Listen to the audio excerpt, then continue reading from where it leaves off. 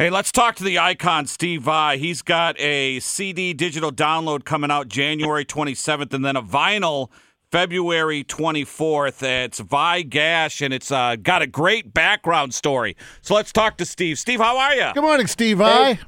Good. Thanks for having me, guys. Hey, thank your people for forwarding us not only the song, but all this information, because we played Let's Jam just for us in the studio, and we're going to enjoy it on the air here when you hang up. But Let's Jam, we heard it, and we're a classic rock station, and we were like, well, of course we could play. That sounds like it was done 30 years ago. And then I read further down, it was done 30 years ago. Yeah, 31, yeah. It's a kind of a odd thing. The kind of music I've been doing for many decades now is more sort of instrumental rock. Mm-hmm. But I carved my teeth on classic rock because I was a teenager in the 70s. And I always had that in my blood, And I also had motorcycle culture. I loved riding when I was a kid and all through my life. And when I moved out to California, I was finally able to get a Harley and be part of the Harley culture in the late 80s and 90s. And a friend of mine, John Sombrato, from the East Coast, very East Coast, New York biker, Italian, crazy, lovable, insane, unpredictable, charming kind of a guy. And he has an interesting story to his life. When he was 21, he was riding his motorcycle along these power lines and he got lost.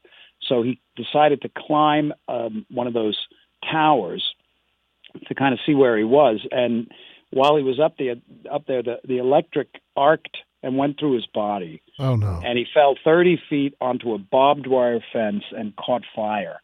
And 60% of his body was just, burnt. And he miraculously survived and eventually moved out to California. And, we were really close.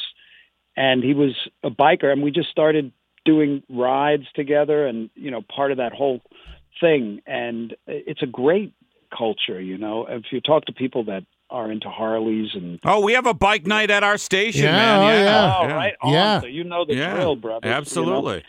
And, we're doing all these great rides, all these groups and going to all these rallies. And I just had this feeling to record a record that just really suited that lifestyle. Straight ahead, great melodies, great singing, uplifting, and just capturing that feeling of, on the road freedom, so to speak.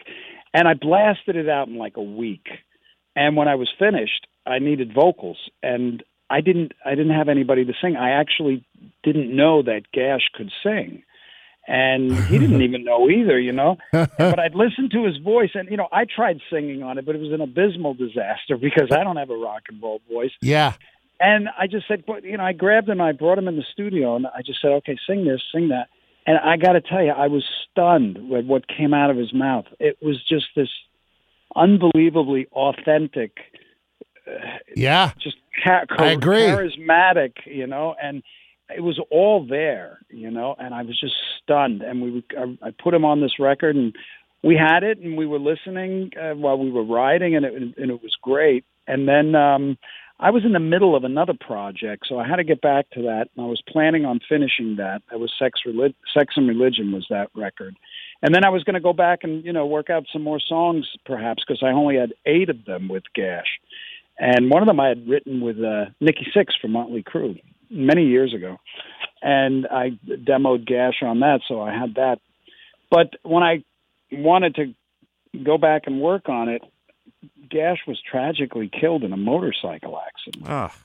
Yeah, so I had all this music, and I was just so disheartened. I just took the whole thing and threw it on the shelf for 30 years.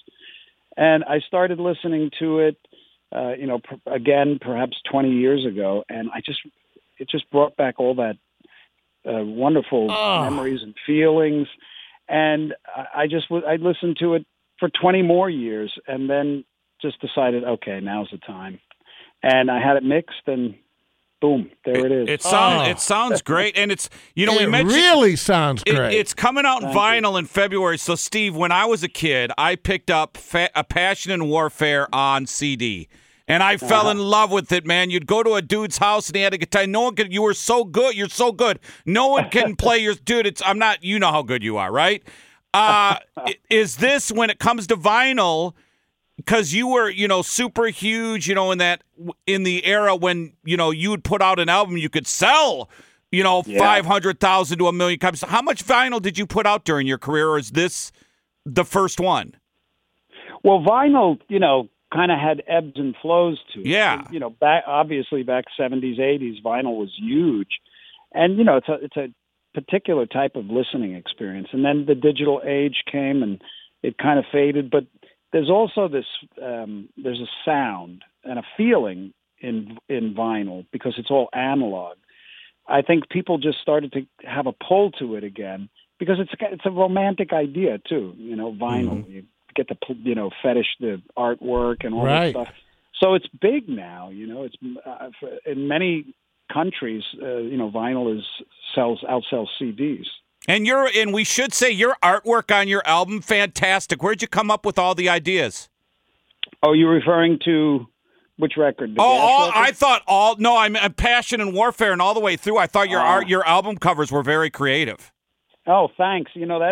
That's where you got to kind of surround yourself with like-minded artistic people. And I was lucky enough to just always seem to work with great artists in that direction. So I work with them and, give them ideas, and they send back stuff and go back and forth until it's like, there it is. Okay, so when you do, because you've worked with so many people outside of your solo career, when you record with either David Lee Roth, Whitesnake, Alice, whoever it is, and knowing how good you are, do they let you just do you, where you hear the lyrics and the music and then, all right, I'm adding my part? Is that how it usually works when they work with you? Oh, yeah. They depend on you to bring the goods. And you do. I've always had that side of me that just loved rock music. So whenever I would approach any of that stuff with anybody else, first you look and you say, how can I contribute appropriately, And they've always been, anybody I've ever worked with has always been, well, except for Frank Zappa, because he wrote the music and he had a particular way that he liked it to be performed, But, you're being polite, yes. yeah, right. With Dave Roth, it's just like you go out there and you blow up the bridge, you know what I mean? Right. Yeah. And Steve Vai is with us this morning. The new album, Vai Gash, comes on CD on the 27th. That's this Friday. And then on vinyl, as Torg just mentioned, on the 24th of February. Steve, I think you and I are just about the same age. And when you look back, you mentioned the 70s music that you grew up on and your favorite DJs and everything. I don't think we're ever going to have another era, whether it's 70 to 85, 73 to, that golden era, I don't think in our lifetime we're ever going to see anything quite like that again. Do you agree with that? I unfortunately have to agree with you. Yeah.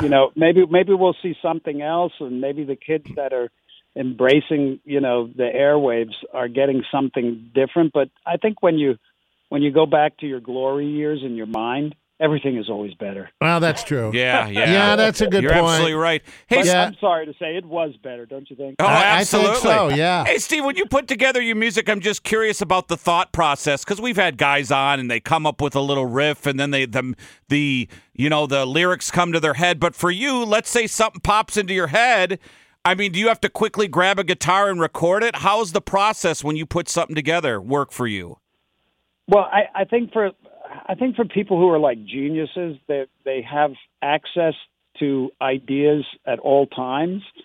But guys like me, I have to wait for the fairies of inspiration to sprinkle their dust on me. And when that happens, I kind of know it, and I immediately do everything I can to at least capture a snippet. Sure.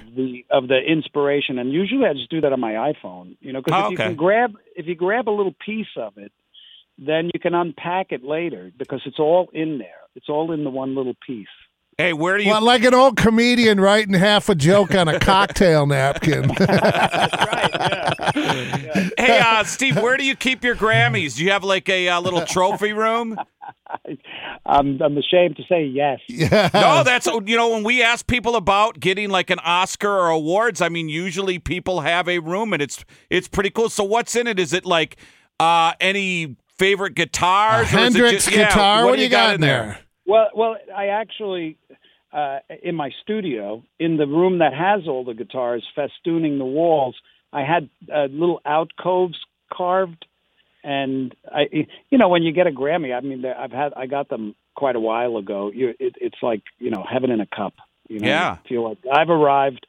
And, I actually went the extra 9 yards, or my ego did, to make these little displays. And it's nice. It's, you walk in, it's like, whoa, he's got Grammys. But I think but Steven, I'm not blowing smoke up your butt, but I think I think you when you think, you know what I mean? You've reached a status where everybody knows you. Everybody knows you're one of the greatest guitarists. I think, hey, showing a Grammy, not a lot of guys have it. Hey, do you care? We're at rock radio and we talk about greatest guitarists, and Rolling Stones put out a list, or Guitar World. Do you even pick that crap up? Does it even, do you even care about that stuff?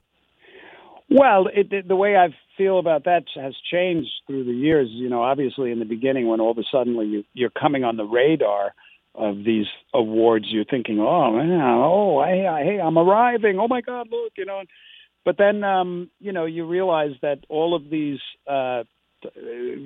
polls and awards, they're different in every place that you read them, because the readers are different, and so it's kind of, you got to take it with a grain of salt. But I will say, I feel like I've lived a charmed career because I do appear in a lot of these lists. Yeah, you're like top 10, top 15 at the very. If someone has you like outside the top 15, then people get angry. Right. Yeah, we'd be remiss before we cut you loose here. We got to ask. So Jeff Beck, recently passing, of course. Man, we're losing some biggies here. Any Jeff Beck memories? Oh, I've been blessed to be able to. I've met Jeff on multiple occasions, and he was always just one of the things about Jeff, besides obviously his unearthly guitar playing. He had a great sense of humor. He was funny. He was like a 17-year-old, and he was always kind of like was shy in a sense, but when he picked up and played, and really, people that maybe not a part of the guitar community or listen to that kind of thing, they know Jeff Beck as being, this great guitar player. But I'm here to tell you because I can claim to be an authority on it. Yeah. He was unearthly. He was something else. He really was. And he left us. When I think of Jeff, there's the sadness of the loss, but come on, the guy lived to be 78 and was still evolving and still getting better. That's unbelievable. And so I just feel so much appreciation when I think of Jeff. Hey, Steve, when you were a kid, and we were talking about vinyl earlier, what was the album that you just wore out because it got you inspired to do what you do? Kind of you might have owned. What turned you on? What got you going where you just played the crap out of it, where your parents are yelling at you? Led Zeppelin 2. Yeah, that's great. See, we're the same age. When I heard that solo in Heartbreaker by Jimmy Page, that was it for me. That's when I decided, okay, I'm not going to be shy about this anymore. I'm 12 years old. I'm getting older. Well, the CD comes out Friday. We're going to enjoy the first single. Jam, we're going to do a little Let's Jam here. Steve Vai, thank you so much. You guys rock. Thanks so much. Cheers. Bye-bye.